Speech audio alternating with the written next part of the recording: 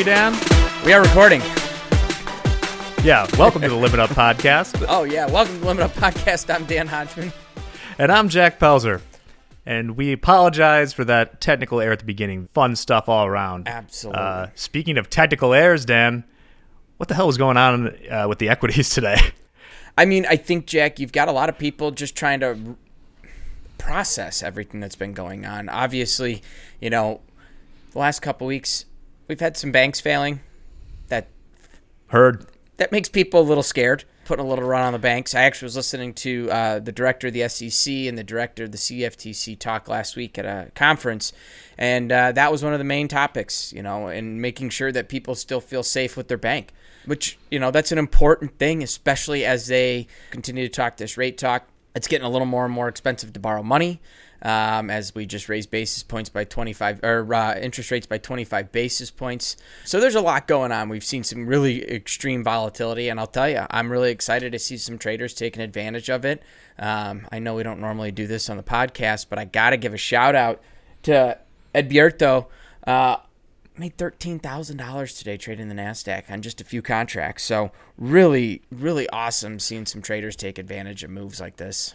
Wow, yeah, there was a huge range today, and looking at the ES, we had things sell off and whipsaw back and forth after Powell yesterday, ended with a down day, came screaming back today, and then Yellen said something that I can't, that's how flighty this market is, Dan. What she said I felt was a good thing. She was kind of like, the Treasury will be there, like, if something happens, and people were like, if something happens, and then sold it down. I'm just going to say, I think it's the if something happens that panics people. You know, I think when, they start talking about, hey, no matter what, I've got you. It's like, wait a second, what's going on? Why are you saying this to me? You're igniting new fear that, okay, I got through last week. Because I think the thing we have noticed, Jack, in 2020, the market's reaction kind of started to change a little bit. And certainly did. I would say has a little, I don't know what the right word is, amnesia, in the sense of like, very short memory span, kind of forgets things a week later and gets back on that horse and keeps moving forward. So this week we started to forget about last week. The new topic came up. Let's talk Fed. Let's talk FOMC. Let's talk interest rates. And then Janet coming back in and saying, the Treasury's got your back. It's like, well, shoot, I forgot about last week. Yeah. Yeah, like Sting coming down from the rafters with a baseball bat right there. Yeah. Interesting enough, we talk about people being really uncertain one way or another right now. I thought it was interesting. We started the day today in the ES very close, at least the opening of the session last night, very close to the close for March. And then it went back up, went below it, and kind of sucked right February. Back to it. Close for February. We're still Sorry, in March. I'm not from the future. March hasn't closed yet. Yeah, I just saw that. Well, if I knew where that was, I could do some damage. Right. So, yeah, wild day on those fronts. Dan, you got anything else there, or want to go over the oil real quick? I wanted to talk about oil. I think a lot of people out there know I'm a pretty aggressive oil trader. I do a lot of activity in the oil over the last 4 or 5 years. It has really been one of my long-term plays that I've really watched. And as a guy who drives a vehicle that gets about 12, sometimes 14 miles to the gallon, I'm emotionally invested into the price of oil and the action in oil. I have talked about this in the past, that $83 mark, that 83 handle was really a big move for me, and I was looking for breaks down to 71s, 72s. We saw 73 really come into play over the last month in oil and creating that ledge, that little bit of support. Remember, support is strictly hindsight. Support and resistance, they're hindsight levels. We can't indicate that going forward. Historically, 73 was support. That level finally broke last week. We've seen this market now trade below. We saw a strong rally yesterday. And here's really what I want to talk about, because I'm going to relay it to what we talked about on Tuesday in Coach's Playbook, Jack. One of the themes that myself, I think you did, I believe Mick did, and I know Hogue did. We all talked about this term divergence. If you have an oil chart up, I recommend looking at that oil chart on a daily basis and looking at how volume has taken place. There is a volume divergence. And I talked about the basic principles of volume. Remember, we got the two facts in trading: volume and price. Yeah, one more thing about volume. Holden, the producer, is telling me. Can you turn up a little bit, Dan? Yeah, Dan can turn up. I did not see that. There we go. A little bit louder. Just a little up. All right, here we are. A little bit louder now. So when we look at volume, when volume is continuing to come in and you can see continuous strong volume days, you should expect price direction to continue. So we saw it the other day. We saw oil have a nice up move. I believe it was Monday or Tuesday. Really strong move to the upside. It was Monday. Really strong upside move. Really, really great volume came in on that move. The market continued to rally higher, and volume started to slump. And what that means is that feeling or the gut reaction of what's going on in this market is starting to weaken. Just because price is continuing to make new highs, there's an opportunity potentially for that market to start to roll over. What do we see here today, Jack? We are down 1% on the oil after being up pretty strong, up 1.5%, give or take. So we've seen a nice rotation, and this market starting to move lower. And so those are the things I was talking about. As you see that volume start to slump on a directional move, if you're in the longs, that's an opportunity to say, hey, am I near an area where I want to be out of this trade? I'm not saying it's a guarantee. Yeah. These are just fundamentals. They're not always going to come into fruition. But those are opportunities to start thinking about your positioning. For me, as an oil trader, I really like seeing that divergence. There's a great opportunity to me to find that area for short and see if we can get that move to the downside. Again, those are just my opinions when I look at this stuff. Everyone has to look at it in their own light, but I just am referring back to what we talked about on Tuesday, those divergences. We saw a nice volume divergence in the crude oil. Yeah, besides your price, volume is the most important thing out there. So make sure you understand all those relationships because they are very important if you wish to trade well, which I think many of you do. Divergence was also, I believe, a YA series of books about a post-apocalyptic Chicago or something. I didn't see any of those. I think it was a movie series. It was, too. It was based on a book. I only know this because I think the author was the grade below me at the college I went to. And, look where I am now. I mean, very successful. Anyway, as we move into our topic here today, we wanted to talk about managing stress while trading. And I was going to take this opportunity today to talk about a few more out there ones because I feel we talk about this a lot, but for good reason. Stress is just endemic to the job or passion of trading leveraged products. It's just what's going to happen. So I'll go to Dan first. Any initial thoughts on how to manage your stress in a stressful job? Well, first and foremost, stress is inevitable in this industry. You're going to have it. Mm-hmm. And I think first you have to figure out what works for you, how to help kind of where your stress is coming into play. Is it, you're losing sleep? Is it you're getting anxious during the trades? Where is that stress coming into play and how are you going to mitigate that? I know guys that were big yoga guys that were floor traders, screen traders, that every day they were going to yoga because it was that meditation for them, that mindful opportunity to just get their head out of it. If it's in between those trades where you're struggling, oops, I knocked my computer there, camera got shaky. If it's in the trade when you're getting stressful, find a design distraction that kind of helps get your head out of the gutter. For me, Candy Crush. I've said it for years and I'll say it again. Playing Candy Crush has helped de-stress myself when I am in positions because I find my stress is highest when I'm sitting there watching the market go up and down, and I got a position on. And even though I have a solid plan, I get anxious. I get stressful in it, and I can feel it in my neck. I'm always got my head on the back of my chair trying to stretch out my neck. Mm-hmm. So for me, getting that Candy Crush out when I got a trade on to help kind of just get my head away from it has been one of the best things for me. And then obviously, those routines, Jack, we've talked about them a million times, maintaining a routine because you're not thinking about what did I do different today. Because I think most traders, they're like athletes in the sense that they get superstitious about things. I had extreme superstitions in my sports my whole life through college that if I deviated from that routine, I was going to have a bad game. Same thing with trading. Mm-hmm. I know that professionals also jag from time to time. But what I think about a lot is if you're watching a golf tournament, I've always wondered, not on the 18th hole with a tie of the lead, but on any hole, how someone can go up and hit a driver, which at the pro level will have 180 miles an hour off the face, with people just lined up. They're right in shank, like Shankville, right? I could go out there and do it. And the reason is just because they've done it a million times. They have their routine down. They don't even think about it. It's just that muscle memory. Now, trading will never quite be like that, but it's just an emphasis on the routine.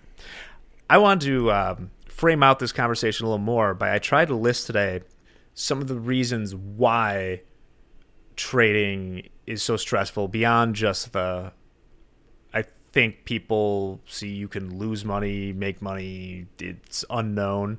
But when it comes down to it, the things that made me the most stressed when I was trading was fear of failure.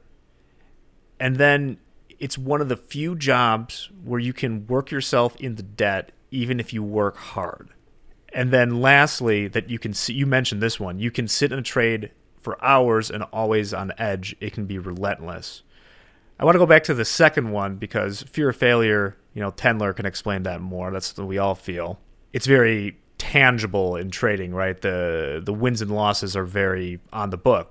It's literally a P&L at the end of the day. But I think that second part about you can work hard and still lose. It's not something that happens in a lot of other jobs or a lot of other activities that you would do to try and make money. I remember times when I was trading that you'd bust your ass for a month, work as hard as you want. And it was a bad month. Lost money. You would have been, I think I've said this before, I had a month where I could have just taken a vacation to Europe for a month and I would have been better off financially than if I had stayed and worked all the time. And that's a hard thing to deal with. Jack, it is. I think first off, you can't look at this as a job. If you do, yes, the definition of a job is, and that's a different. And game. I'm not a thesaurus or a dictionary over here, so I'm going to get the Webster's definition of a job probably 100% wrong. But a job is something that you do that you have professionalized, that you have an income from. Again, probably have Webster's definition completely wrong on that, but to me, that's what a job is. Something that you have professionalized that you receive an income from. This is a lifestyle, and you're trading for an opportunity. You're not trading for guarantees. That's why I think you have to look at your investment into this. Your time is an investment. Your experience is an investment. And if you can, again, it's really hard to delineate between trading, which you're spending I'm sure there's plenty of people out there that are spending 14, 18 hours a day living, breathing, sleeping, trading.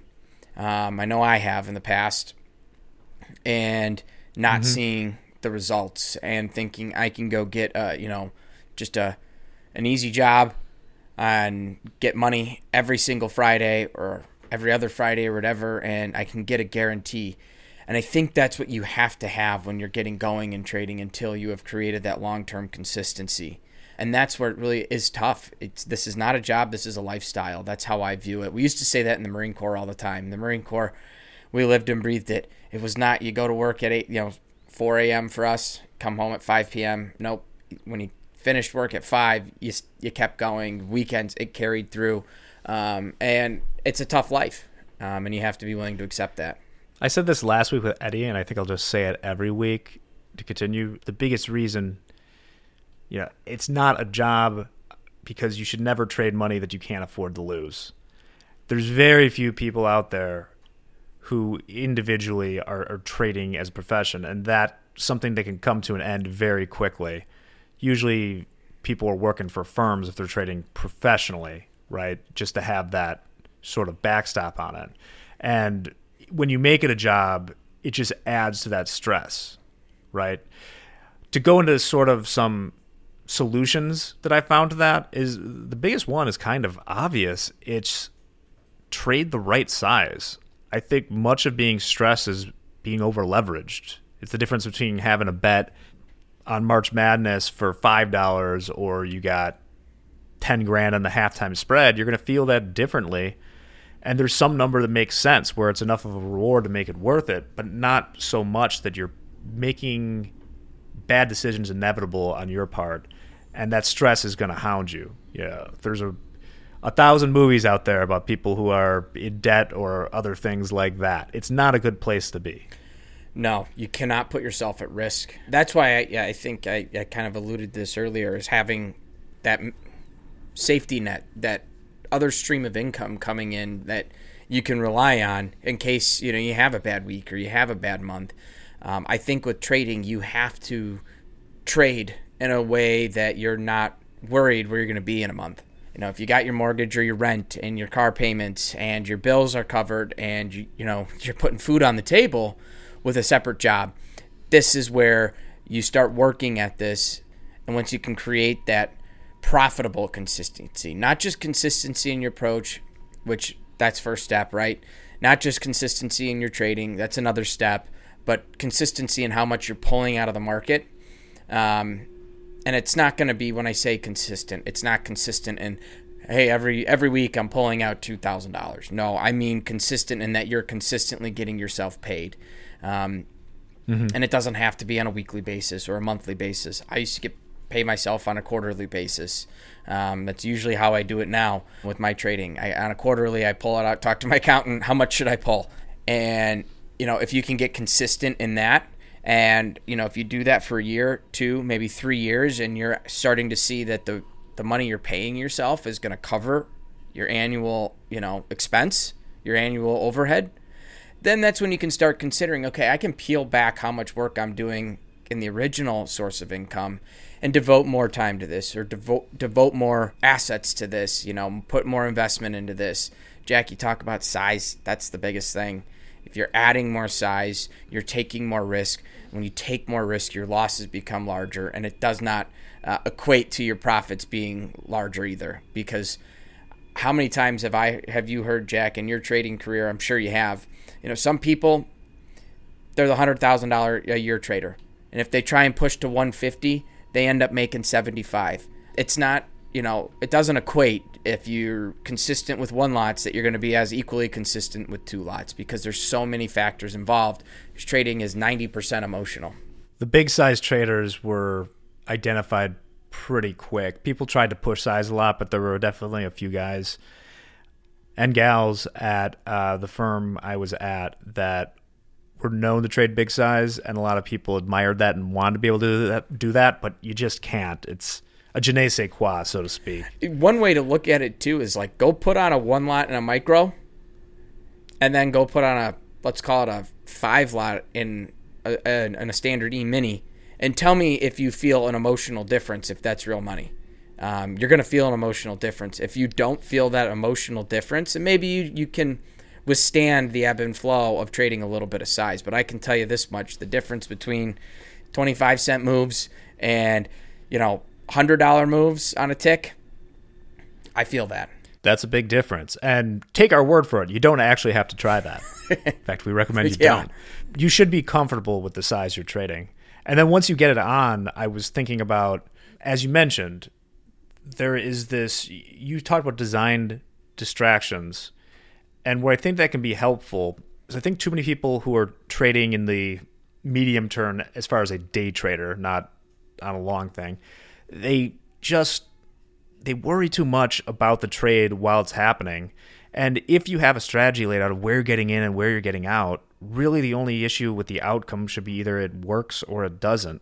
And it reminds me, my grandfather worked for a railroad brake company and used to kind of travel all over the place in the 70s, went to Russia and all sorts of places. It was like a salesman, right? And someone was asking him if he was afraid of flying. Someone's afraid of flying. And he just said something along the lines of, if I'm afraid, does that make a damn bit of difference? If this plane goes down, did it matter that I was nervous about it? No. And not that everything has to be that serious, but I think there are some similarities to being in a trade there. You are never going to mentally will the market to move one direction or the other. That's just stress made up out of nowhere. Either it's going to work or it's going to not, or maybe you'll have to adjust based on new market conditions, but don't adjust just because you've worked yourself in a tizzy, which is a thing I've said in the past, over things you can't control. The market's going to go up and down. You knew that when you got into trading. That's the whole point of it. So don't get your blood pressure spiking to 180 over 180 or whatever. I don't know blood pressure very well, but it's not 180 over 180 is not good. No, it's not good. Oh, I should see a doctor. Jack, you mentioned fear. And again, I'm not Tendler. There are much smarter people than me out there, but fear is not a bad thing when trading. I think there's that accountability factor, right? Or that it's a recognition of emotion. And I think that's an important thing this day and age. I think it's talked about in all aspects of life, not just trading. Historically, people were told don't show your fear. It's okay to recognize, hey, I'm scared in this position. I am scared with what's going on. That creates an alertness.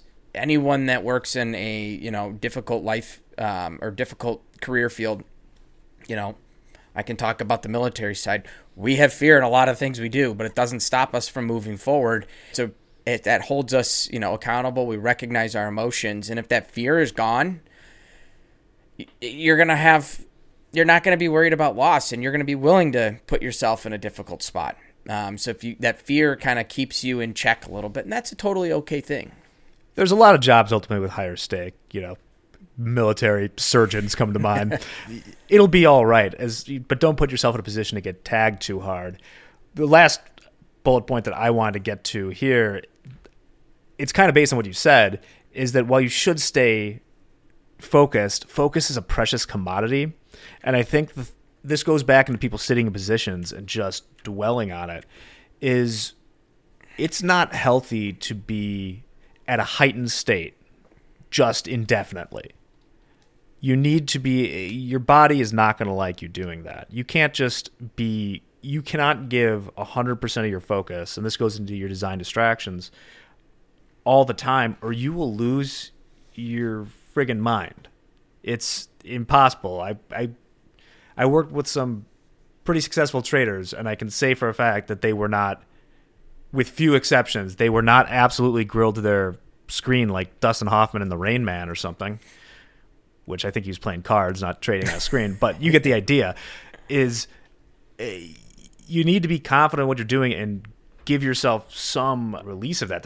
You'll release hormones and stuff that are going to tear you apart. So remain focused, but remember that your focus is limited to some extent.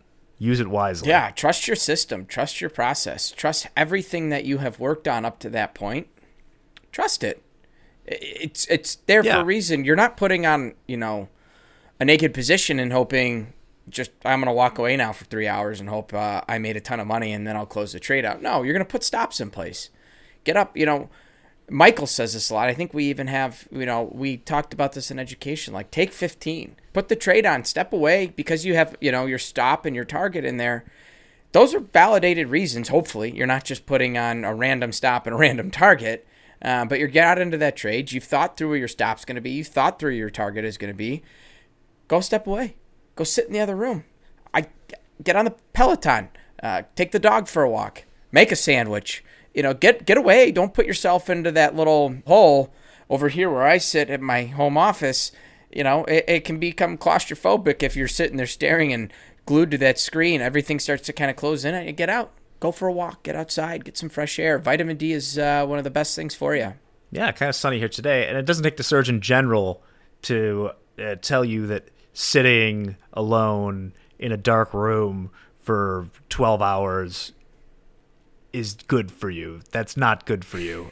And you know it too. So just listen to yourself, what you need, and try not to stay stressed. And the biggest actionable thing is, once again, don't trade too much size. That's how most of this goes down. So, Dan, I think that's where we got to leave it today, because you have a previous engagement, but have been so nice to stop by, which is wonderful. I'm just glad to be back. So, yeah, well, I'm going to give you a few minutes so that you're not stressed going in there. So thanks, everyone, for checking out Limit Up. We'll be back next week with some more tidbits that might be good. Hope you have a great weekend. Namaste, and trade well. The Limit Up Podcast is a presentation of Top Step. Check us out at topstep.com to learn more about our futures trading combine and how you can become a funded trader. We'll see you next week. Goodbye.